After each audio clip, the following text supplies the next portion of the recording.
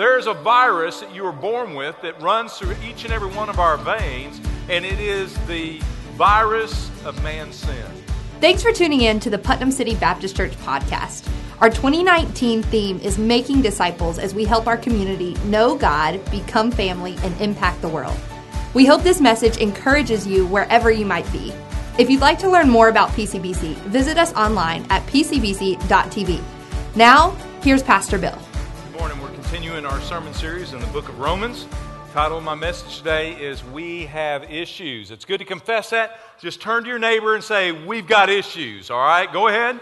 It feels good. Just confess it. It is so true. I'm going to prove it to you in a number of ways today. As you think about the issues of modern day today, we have the coronavirus, and it is a real deal. It's getting a lot of attention, a lot of concern. As you heard, we're already elbow bumping and fist bumping just to be safe. And it's amazing to me how much attention and how much passion is brought to things like viruses that start to spread. And yet we're going to see today, the Apostle Paul is going to say, we got way bigger issues than coronavirus. We have a virus every one of us has been infected with. There's a virus that you were born with that runs through each and every one of our veins, and it is the virus of man's sin. It is deadly. It is toxic, and it will destroy your life. But the problem is we don't want to admit we have issues. And as a matter of fact, even as early as it is in the coronavirus, we think we're safe right here in America, and you're not necessarily safe unless you take precautions, unless you're proactive. And the same is true with your soul. But the problem is, man believes we've got this. We're indestructible. Nothing can touch us. It's as if we are superhuman and we can conquer anything. I'll prove to you that that is not the case. That while we think we are tougher and stronger than we all got issues. Take a look at this video and it will prove my point. All right. We all got issues. Can we all admit it now? Would you agree? People paid big money to do that to themselves, thinking they could fly. Man was not meant to fly. And there are people today who think that in dealing with this virus that we have in our veins, this issue of sin, that there's some way we can soar above that we can fly above those things and we can fix our sin. And the Apostle Paul is going to say, no, we all have issues.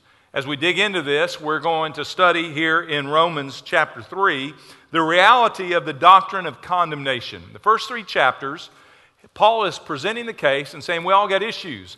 Whether you fall into this camp of saying, you know what, my issue is unrighteousness, immorality. I've lived my life based on the passions and desires of my flesh, and there are many who have fallen into that trap. And that's the issue that runs through their veins, unrighteousness. In chapter 2, he says, and there are those who think that they've conquered that, and because they're self-righteous, because they're religious, because they go to church, because they have a Bible, that they are now safe from the virus. And he says both are eternally ill. And so in chapter 3, we're going to finish up the darker chapters of this letter. It starts off very difficult as we wrestle with the doctrine of man and who man is. But I would tell you, if you don't have the right doctrine of who man is, you'll never understand the doctrine of salvation. There are many people today who are strong in their church attendance, but are very weak in their doctrine. There are others who are very strong in the ways of the world's understanding and have bought into the American liberal agenda, a humanistic approach that basically says while we have our weaknesses, man is still basically good. And that if we just try harder and if we just do more, and especially this generation, the millennial generation, is known for their desire to really make a difference in their lifetime. And that is a great pursuit. But if we're doing those things to try to make ourselves better so that God will love us, we've got the wrong doctrine of man. And as a result, we don't understand the doctrine of salvation. There was an old movie that maybe you were forced to watch with your grandfather. It was an old Clint Eastwood movie.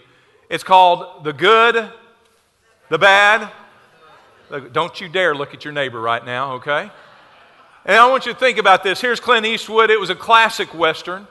He's labeled as the good guy, even though he's a tough guy. And then you have the guy in the middle, Lee Van Cleef. He was the bad guy, the good and the bad. And then can you imagine one day you're sitting in your trailer, your agent comes in and says, hey, I've got a part for you to act in a movie with Clint Eastwood. Man, you start seeing dollar signs, you're all excited, you're going to be billing with Clint Eastwood in a movie classic. Tell me about the role. What part do I get to play? Am I his side hand? Are we going to be the good guys? No. Am I going to get to be one of the bad guys? No. You get to be the ugly guy. Who wants to sign up for that? And for some reason, this guy named Eli said, give me the role. Well, it was a classic movie, The Good, the Bad, and the Ugly. And as you look at this book of Romans, it's written a little bit differently. What we're finding is it's the bad, the ugly, and eventually we're going to get to the good. So I want you to hang with me. I know we've had several weeks of dealing with some difficult subjects and looking at some dark things. And as a matter of fact, at the very beginning of this sermon, it's pretty ugly. It's a reality that all of us have to understand and just get honest and transparent. Not that you have to deliver all your baggage in this place, but between you and a God that created you, you've got to get transparent. And before we see how bad and ugly things are, we can never see the good news of salvation. So we start off with the bad and the ugly. I give you Exhibit A casket. I preached a sermon similar to this back in my church in Tulsa, and actually had a casket on the stage, freaked some people out. So I learned from that day, I'm not going there, but I will give you the mental image up on the screen. The reality is that unless Jesus returns at that twinkling of an eye between now and the last breath you ever take, this is the destiny for all of mankind. Why is that? Because the wages of sin is death. The Bible says every one of us will taste a physical death. But Paul is going to unpack another image, and you can get rid of that. That's enough on that scene. Amen. Can I get an amen from the congregation? You wouldn't expect to see somebody alive in a casket. That'd be even weirder, wouldn't it? A casket was built for the dead. And the reality is that there is a physical death, but there is, as we saw last week, a second death. Lose that slide for me. I'm done with the casket. All right. Thank you, Jesus. There we go. Not so fun to look at, is it? But that's the reality. And the reality is, when your day comes, and it's a-coming, what will be the next breath you take? The Bible says that can be in the presence of God. To be absent from this body, you can be present with the Lord. How is that true? We're going to see that in a minute. But there's also another reality that when you leave this place, when you take your last breath on planet Earth, you can have eternal life with Jesus, or you can have eternal death, a second death, separated from Him. You say, man, let's get off the bad news. Well, until we fully understand it, we can't understand the good news. So let's go to Romans chapter 3. Let's finish out these first 3 chapters and get to some good news. The bad and ugly first, though. Look at verse 9.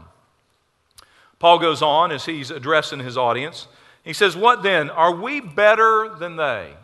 Remember, he's transitioned over to this group. He's now talking to perhaps those who were the moral high ground, the philosophers of Rome, and certainly a Jewish audience that thought their religion made them better. So you have a bunch of people who look down on the unrighteous and say, well, at least I'm not like them. I don't do those things. I go to church. I have my moral high ground.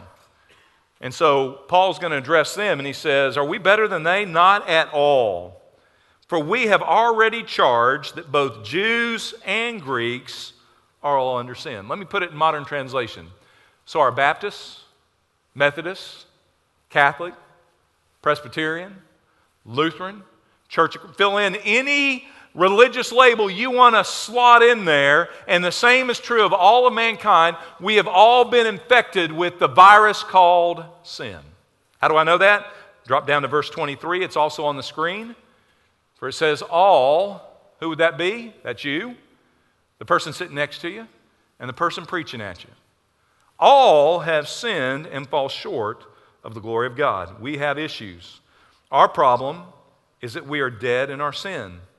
And while most people understand the casket and the reality of physical death, they've missed out on the reality of a second death and forget what that means for all of eternity.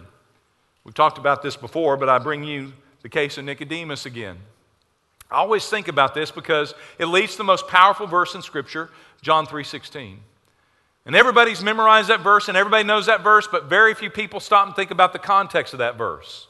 That John 3:16 comes after John chapter 3, verse 3. You have Nicodemus. He wasn't an unrighteous guy. He wasn't in this camp. He was a guy who grew up like maybe some of you in this room. Maybe grew up with a family that pursued God and His Word. He was a teacher of the Jews. He'd probably grown up in a very devout Jewish family. He knew the Word. He had studied the Word. And now he was a teacher of the Word. This is a good dude. If anybody would be right with God because of their goodness, it would be this guy Nicodemus. And yet Nicodemus had the same emptiness that I had not growing up in the church, growing up in my unrighteousness. Me and Nicodemus have the same story. It just looks a little different. The chapters in his book may be a little cleaner than the chapters in my book, but both of us had the same story. We were both dead in our sin. Nicodemus comes to Jesus trying to fix it, thinking, man, have I missed something in the Word? What's wrong? Why am I so empty? And you remember, Jesus didn't say, well, Nicodemus, you just need to fix your theology. You just need to go back to school and get another degree. And Nicodemus, you just need to try harder and preach a little better and be more faithful, and that'll fix it for you. No religion will ever fix it. No self-righteousness and the things we try to do to be more righteous can ever fix it. But Jesus said something very profound to Nicodemus that we've got to hear. And He said to Nicodemus, you must start taking notes, right? What do I got to do? Just tell me, Lord, and I'll do it. You must be born again. And Nicodemus wrestled with that. He said, that's impossible. I can't be born again. My mom is old. He knew anatomy enough to know that ain't going to happen. And Jesus said, I'm not talking about a physical birth. I'm talking about a spiritual birth. You see, because we were born in this world physically, we will taste death. The wages of sin is death. We've all got it in our veins. We will die physically. But the Bible, as we saw last Sunday, talks about a second death. That's for those who die in their sin, who go out into eternity and have to be separated from the holiness of God because they're unholy in their sin. A second death. And what was true for Nicodemus, what was true for me, both of us were spiritually dead. He was more religious, I was more unrighteous, but both of us were spiritually dead. And every person in this room that's ever been born, that's been born and is now in this very place, you too were born spiritually dead. And joining a church, even hitting a baptistry doesn't fix it. Paul's going to point out that the only thing that can fix it is Jesus transforming us. We can't do it. Let me prove it to you. He's going to give the proof. Go back to Romans chapter 3, verse 10, and we're going to highlight just very quickly what he would tell us about the doctrine of man, what we must understand about the core of who we are as natural human beings. The first thing he says, verse 10, for it is written, there is none righteous. And in case you didn't understand what he was saying there, he makes a better point of emphasis and says, not even one. Whoa, what about Nicodemus? What about Uncle Charlie? What about Grandma? They were so good. Well, Scripture tells us they might be better than others, but none, not one person, not one is righteous in the sight of a holy God. None are righteous. It's all like filthy rags. And how many times have you heard somebody say, well, yeah, but they were a good person. They did so many good things. I understand. But what you have to understand about holiness, holiness by definition is 100% pure without sin. What Paul is saying, it doesn't matter if you're in that camp or this camp, there are none of us that are 100% pure. All of us have at least 1 degree or 1% or 10% or 20%. It doesn't matter the percentage. All of us are less than pure. All of us are guilty. Verse 11. So he points out there are none who are righteous. Then in verse 11 he says, there are none who understands. Nobody just wakes up thinking God stuff. Nobody walks around and says, yeah, from the time I was born, I got the God thing down. It's always been about God. Even if you grew up in a Christian family. All of us in our natural state pursue the things of nature, the things of creation, the things of our flesh. And it's pointed out here that there are none of us who in our own humanity even get it, even understand. We must be born again to get it. He goes on in verse 11, the third thing he says, and there are none who seek for God. When I first started ministry, one of the phenomenons of church growth was called seeker-sensitive churches. That you would build Sunday morning around what people wanted because they were seeking God, and you wanted to make it very friendly so that they could come and hear God and get to know the Lord. And I'm all for reaching the lost, but that theology is way off. Scripture says there are none who seek after God. You say, well, that's not true. I'm seeking God. Well, I would tell you, if you're seeking God, that's because God has come to you and has enlightened you and is drawing you to Himself. And when I see that Scripture, and I know I am seeking God, that is a great sign that God is doing something special in your life. Now, if you're listening in this morning and all you care about is what's happening after this, that may be a scary sign that you're still stuck in your natural flesh, that you aren't seeking the Lord, and that ought to be a wake-up call in and of itself. We see this reality in Genesis, the first creation. I know we talk about it a lot, but I always want us to ground ourselves in biblical doctrine. And if we're to understand the doctrine of man, if we're to understand what man really is, let's look at the first man and the first woman. When Adam and Eve were placed in the garden, they weren't born with that virus in their veins. They were born perfect. They lived in paradise. And even in that, it's hard for me to get this and understand it, but they were still tempted by the enemy to add to the human experience.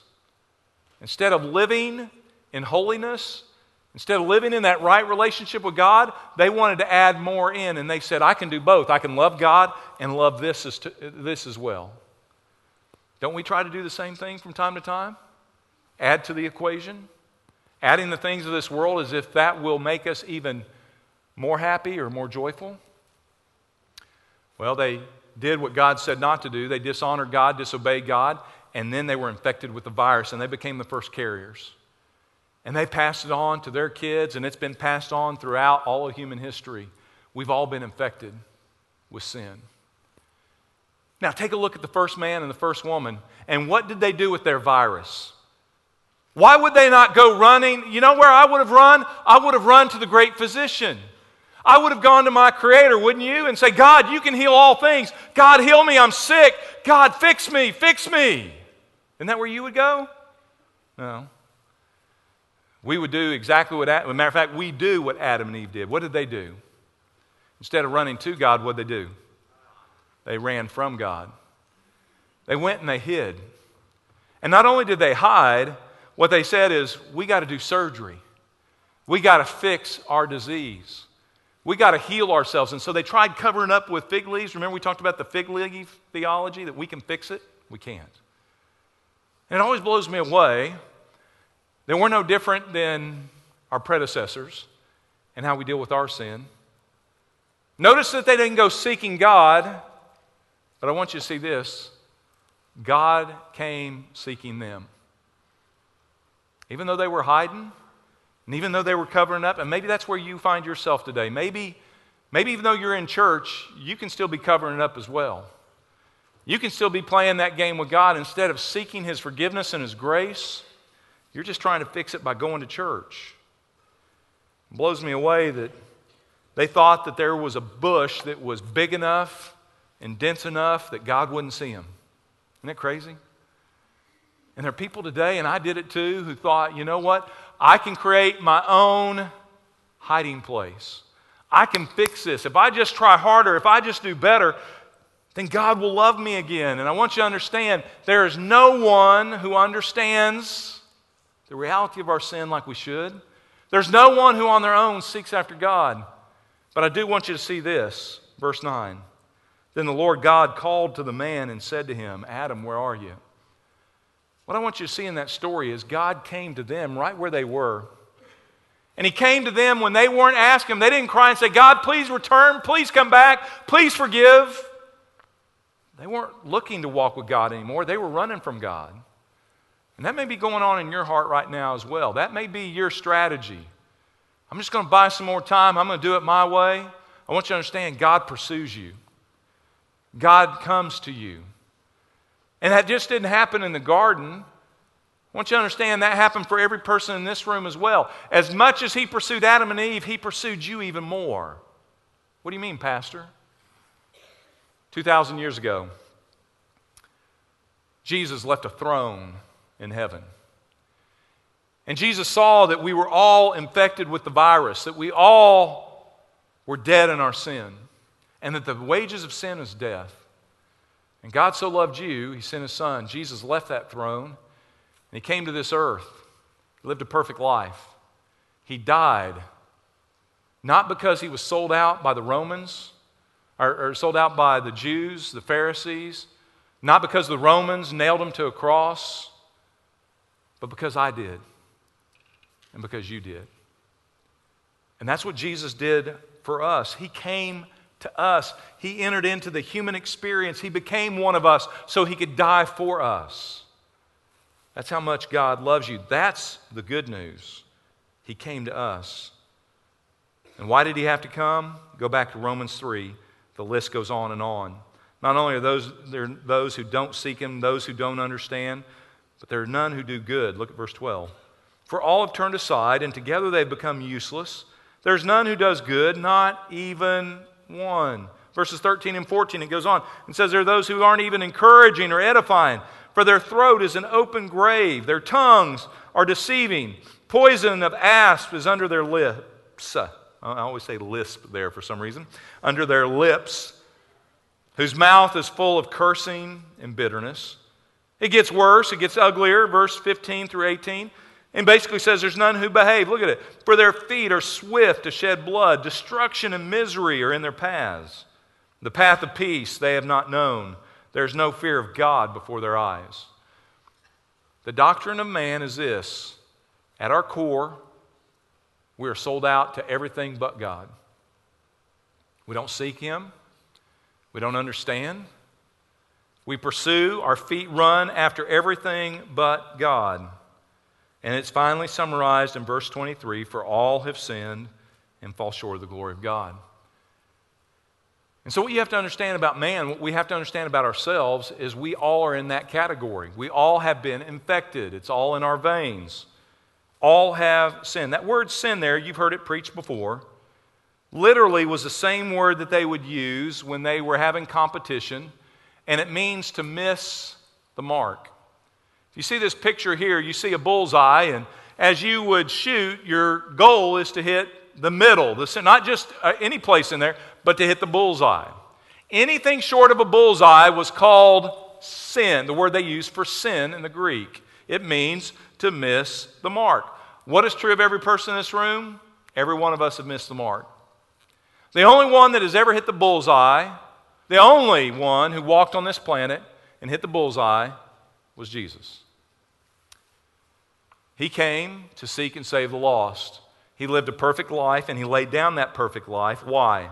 Because we'd all sinned. Let me give you a definition for sin again. It's right here in this verse. The best way I can categorize sin, and it's something you can use. I've had people say, well, Pastor, is this a sin? Pastor, do you think this is today, in today's world, do you think this is a sin? Let me give you a classic definition according to verse 23. Sin, write this down. Sin is anything that does not bring glory to a holy God. We've all sinned and fallen short of what? Glorifying God. That's what sin is. So quit trying to figure out, is this a sin? Is this okay? Just look at what honors God. What brings glory to his holiness? What is holy? And there you have your definition. So as we get through chapter 3, we've looked at the bad. We've looked at the ugly. How about we look at the good news? You ready for some good news? Can we move on, or do you need some more? I can hammer you all day. You want some more? Go to Colossians. Go to Colossians chapter 2, also written by the Apostle Paul. In Colossians chapter 2, verse 13, there is good news. God did what we couldn't do. The great physician brought us the antidote. You know, it's amazing to me, as I said earlier, how much attention the coronavirus is getting.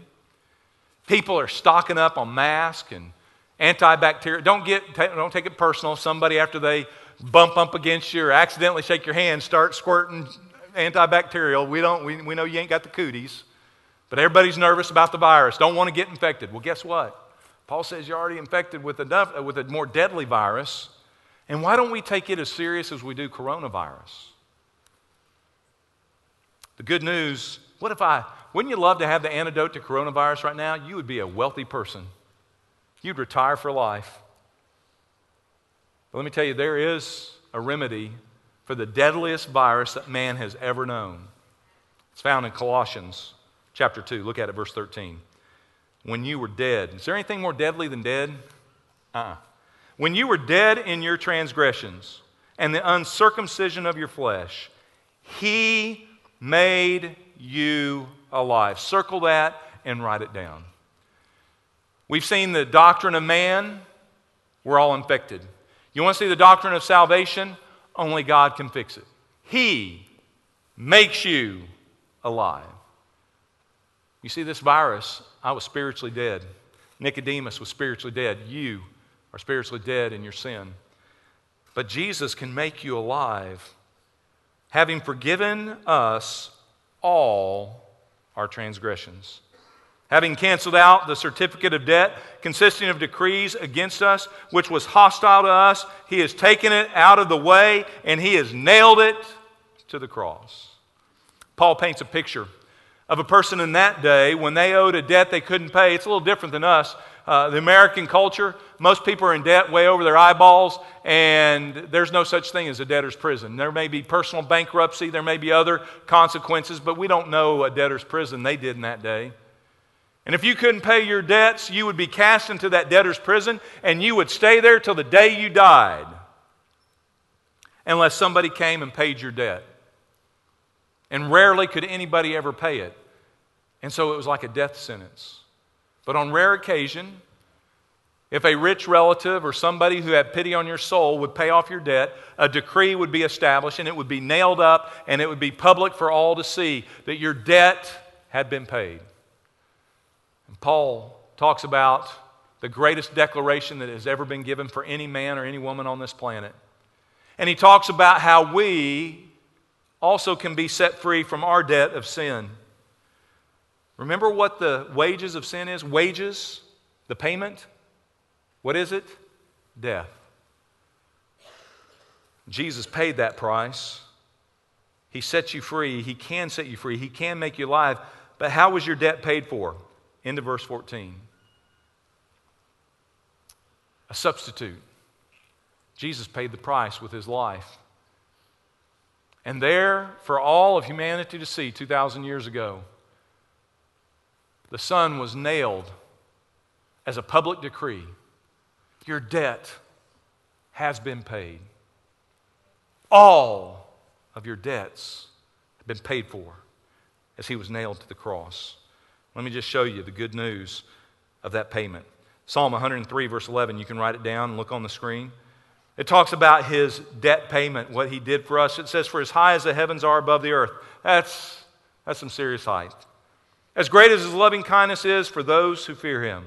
As far as the east is from the west, so far as He removed your transgressions from us. Just as a father has compassion on his children, so the Lord has compassion on you, those who fear Him. So there are those who will go out into eternity, and their sins will have been forgiven. They're covered in the blood of Jesus that was shed and nailed on a cross, and they are now allowed into the presence of a holy God. There will be others who don't look to the blood of Jesus, but look to their self-righteousness. I went to church.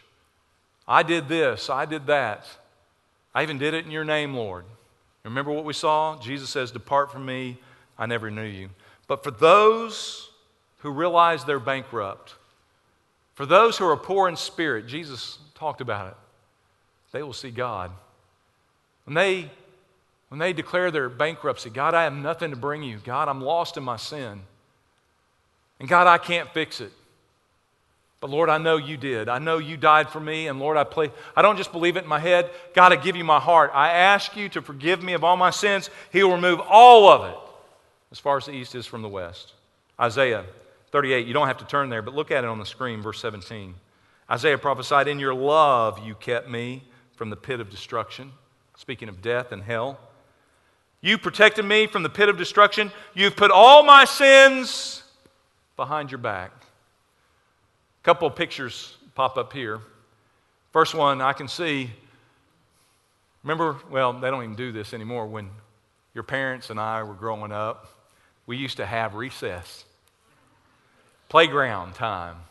And we go out on the playground, and some of the most evil things happened in our generation on playgrounds all across America. It was a brutal stage of life, and something always bad was going on. And there were always fights happening and all this and all that. And so if you couldn't handle yourself on the playground, you were easy prey. I could see a little kid going home and telling his parents what had happened. He's got a black eye. He's all battered up. I can see the next day, playground happens. Everybody goes running out. They're looking for little Billy. Let's use Sam. That was my little brother's name. Sam. They're looking for Sam. He deserved his beating. But here comes Dad. And Dad walks out on the playground. And Sam comes and runs and hides right behind Dad. Anybody getting to Sam that day? Ain't happening. That's one picture. The other picture is the reality of what Isaiah is picturing here. Our sin that is ever before us, our sin that Satan loves to rub our face in, when we confess that to God, God takes that sin, the ugliness, the bad, the ugly, He takes all that, He places it behind His blood, the blood of His Son. It's forever gone as far as the east is from the west. And I know God sees all things, I know all that stuff, but the point is, no one sees what's behind them, right? God ain't seeing it because it's gone. And the only way it was removed is not through anything we did. It's what God does. And it's what God made available as He nailed His Son to a cross so that all that would believe in Him, their sins would be removed, placed behind the back of God, and eternal healing of the virus that runs in our veins. So I ask you this question. When your day comes, and it will come, I know there's some young people in here that you just can't see it, you're going to live forever. We all used to think that too. Right, Mom? Right, Dad? But the reality is, all of us are heading towards a casket. The question is, what happens next? Eternal life because you've been healed of the virus? Because of Jesus who was nailed to the cross? Or is it a second death? Separation from His holiness because your sin is before Him. Let's pray about it. With every head bowed and every eye closed. Good, bad, ugly, good. Until you understand the bad and the ugly, you cannot understand the good news. And boy, I had to come to that realization that when I was going to church with Cammie thinking I was fixing it, and man, I was not doing the ugly stuff anymore, and I was starting to do good stuff, that surely God loved me. In that moment, trying to become self-righteous instead of unrighteous, in that very moment, I came to realize I still was sick with sin. And I needed to be healed. And I couldn't heal myself. And there was no doctor on planet Earth that could heal me, but there was a great physician. The Lord Jesus, who became the antidote. That if I would place my faith in His substitutionary death, if I would believe in my heart that Jesus died for my sins and was raised from the dead, I could be saved. And it was in that moment that I was born a second time. It was in that moment, that realization of the bad and the ugly in my life, that I saw the good news. Jesus would save me and heal me. And I could have a new life in Christ. Maybe there's somebody here this morning, you need that good news. Maybe the enemy has been drowning you in the bad and the ugly. Maybe he has convinced you you're not worthy of God's love. That's a lie, and He is the father of all lies. The truth is, for God so loved you, He sent an antidote. He made a way for the virus to no longer kill, steal, and destroy.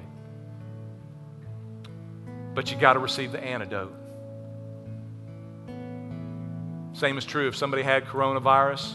If there was a pill, an antidote, they would have to consume that. They would have to let that go in their body to bring their healing. The same is true spiritually. Christ must come and live in you. Not your head, your heart. If that's never happened, I pray that as you've heard the Word of God, that it has penetrated your dead heart. And that He would bring you life, that you would receive that gift today. You say, Pastor, I don't know what to do next. I don't know how to do that. I didn't either. And so Jay Strack, as he was preaching, led us in what's called a sinner's prayer. The prayer doesn't save you, but when you pray to God, He saves you. When you call on His name, the Bible says you become His child. And so if that's you, right now where you are, you don't have peace with God, you realize the bad and the ugly of your sin, and you need a Savior, then right now, doesn't matter if you're a boy or a girl, mama or dad, a grandma or a grandpa, everyone who has the virus needs the antidote, Jesus. And if that's you, right where you are, you can cry out and say, Lord, I'm a sinner. Just admit what He already knows. Come out from hiding from behind the bush like Adam and Eve had to do.